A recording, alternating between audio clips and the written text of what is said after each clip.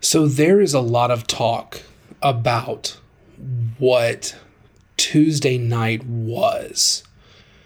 Tuesday night was a big night for Republicans. Tuesday night was a big night against the Democrats.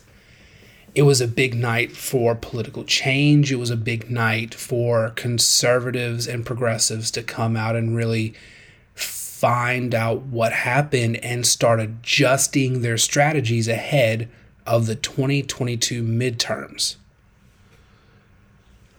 But there are also some things that Tuesday night was not. And that's what I want to talk about.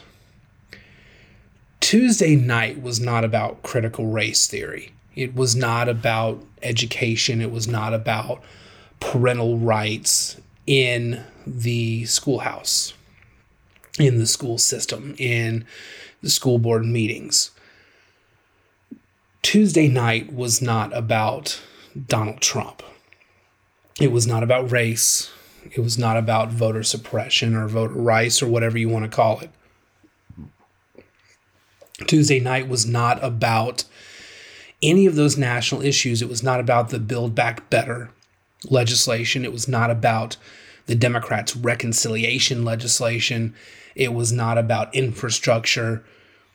Tuesday night was not about any of these things. Now, a lot of the commentary out there is focused on critical race theory or education, or Terry McAuliffe's comments on parents should not have a say in what their children are taught. A lot of people are saying this has to do with the fact that Terry McAuliffe, closed out his campaign by having Randy Weingarten, the president of one of the biggest teachers unions in the country, on the stage with him. A lot of folks want to talk about the Democrats and Joe Biden and the economy and this and that. Tuesday night was not about any one of these things. Tuesday night was about all of these things. The Democrats failed on every issue to connect with voters, and a lot of people are not realizing this. There are a few Democrats who realize it. Van Jones and David Axelrod, two CNN contributors, very much realize it. James Carville realizes it. Even Jim Acosta came out and realized it and said on the air on Wednesday that perhaps progressives should stop being the morality police, stop being so preachy. And this is, Jim Acosta. So clearly the irony did not pierce his shell of self-righteousness. The Democrats failed on every level because they have no idea how to connect with the average voter. I said this in my column on Wednesday. It was my take on the elections from Tuesday night. What happened on Tuesday was that Democrats forgot one key rule. All politics is local. And more importantly, there is nothing more local than your children and your wallet. And everything that took voters out to the polls on Tuesday night surrounded children and the wallet. The Democrats have no answer for these problems right now.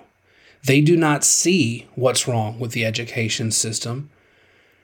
They have repeatedly said from the Biden administration that inflation and supply chain shortages and all these price increases, they're high-class problems.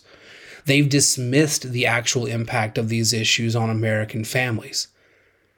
And the Democrats are reaping the results of this right now. Or it's probably better to say that the Republicans are reaping the rewards of the Democrats' neglect. And if the Democrats don't figure this out, it's going to be a very, very, very painful 2022.